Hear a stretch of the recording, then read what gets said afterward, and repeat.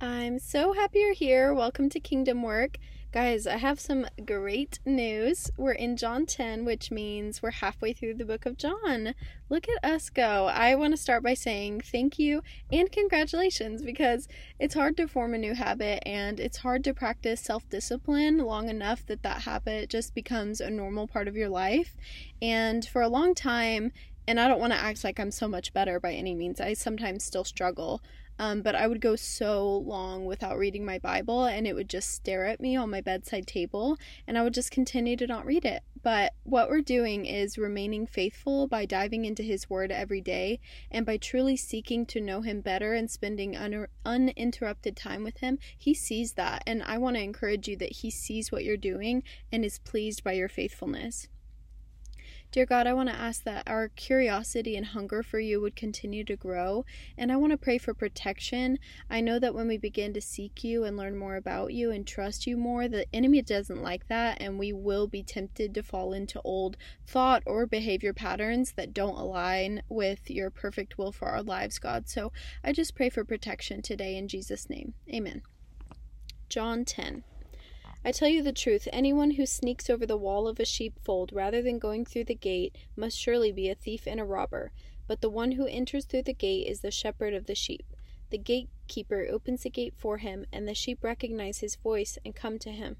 He calls his own sheep by name and leads them out.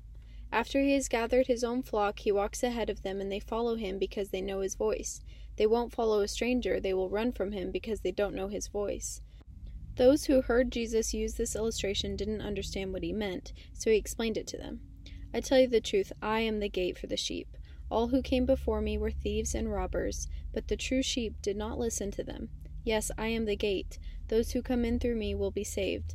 They will come and go freely and will find good pastures. The thief's purpose is to steal and kill and destroy. My purpose is to give them a rich and satisfying life. I am the good shepherd. The good shepherd sacrifices his life for the sheep. A hired hand will run when he sees a wolf coming. He will abandon the sheep because they don't belong to him and he isn't their shepherd. And so the wolf attacks them and scatters the flock. The hired hand runs away because he's working only for the money and doesn't really care about the sheep. I am the good shepherd. I know my own sheep, and they know me, just as my Father knows me, and I know the Father. So I sacrifice my life for the sheep. I have other sheep too that are not in this sheepfold. I must bring them also. They will listen to my voice, and they will be the one flock with one shepherd. The Father loves me because I sacrifice my life so I may take it back again. No one can take my life from me. I sacrifice it voluntarily, for I have the authority to lay it down when I want, and also to take it up again, for this is what my Father has commanded. When he said these things, the people were again divided in their opinions about him. Some said, "He's demon-possessed and out of his mind. Why listen to a man like that?"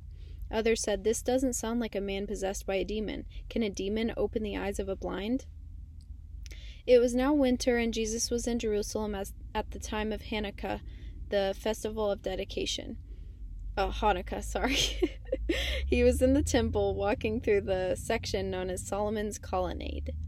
The people surrounded him and asked, "How long are you going to keep us in suspense? If you are the Messiah, tell us plainly." Jesus replied, "I have already told you, you don't believe me. The proof is the work I do in my Father's name, but you don't believe me because you are not my sheep.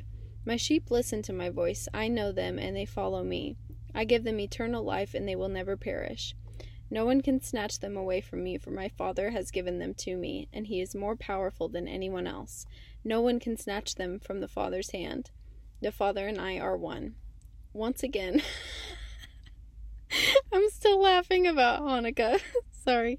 I keep my mistakes in there on purpose, you guys, because Jesus calls us, who are not perfect, to share his perfect word. Okay, anyways, so sorry. No one can snatch them away from me, for my Father has given them to me, and he is more powerful than anyone else. No one can snatch them from my Father's hand. The Father and I are one. Once again, the people picked up stones to kill him. Jesus said, "At my Father's direction, I have done many good works. For which one are you going to stone me?" They replied, "We're stoning you not for any good work, but for blasphemy. You, a mere man, claim to be God." Jesus replied, "It is written in your own scriptures that God said to certain leaders of the people, 'I say you are gods.' And you know that the scriptures cannot be altered. So if those people who received God's message were called gods, why do you call it blasphemy when I say I am the Son of God? After all, the Father sent me apart and sent me into the world. Don't believe me unless I carry out my Father's work. But if I do his work, believe in the evidence of the miraculous works I have done, even if you don't believe me. Then you will know and understand that the Father is in me and I am in the Father. Once again they tried to arrest him, but he got away and left. He went beyond the Jordan River near the place where John was first baptizing and stayed there a while, and many followed him. John didn't perform miraculous signs, they remarked to one another, but everything he said about this man has come true, and many who were there believed in Jesus. God is our good shepherd, meaning he will never abandon us and no one can snatch us from him. There will be false teachers and lies and tactics that want to steal, kill, and destroy the promises of God, but our good shepherd is far more powerful and cares about all of us. When we spend time with God, we learn more about him and what he sounds like, so in the world, we are able to hear his voice clearly. Jesus reminds the people in this story that God has set him apart and has sent him into the world, and I want to remind each of you that God sets us apart from worldly things as well. My question for you today is, how are you going to overcome these worldly offerings and temptations and false teachings and instead listen to the Good Shepherd's voice? Because if you haven't already, you will encounter false teachings, and I encourage you to begin to practice having confidence in recognizing God's voice in this loud world of distractions. Father, thank you for giving us a rich and satisfying life through the cross. I pray that each of us would have such a strong confidence in who we are through you that when false teachings or worldly temptations come our way, that we hear and recognize your voice above it all so that we can follow you. Thank you for seeing me, knowing me, and loving me still. In Jesus' name, amen.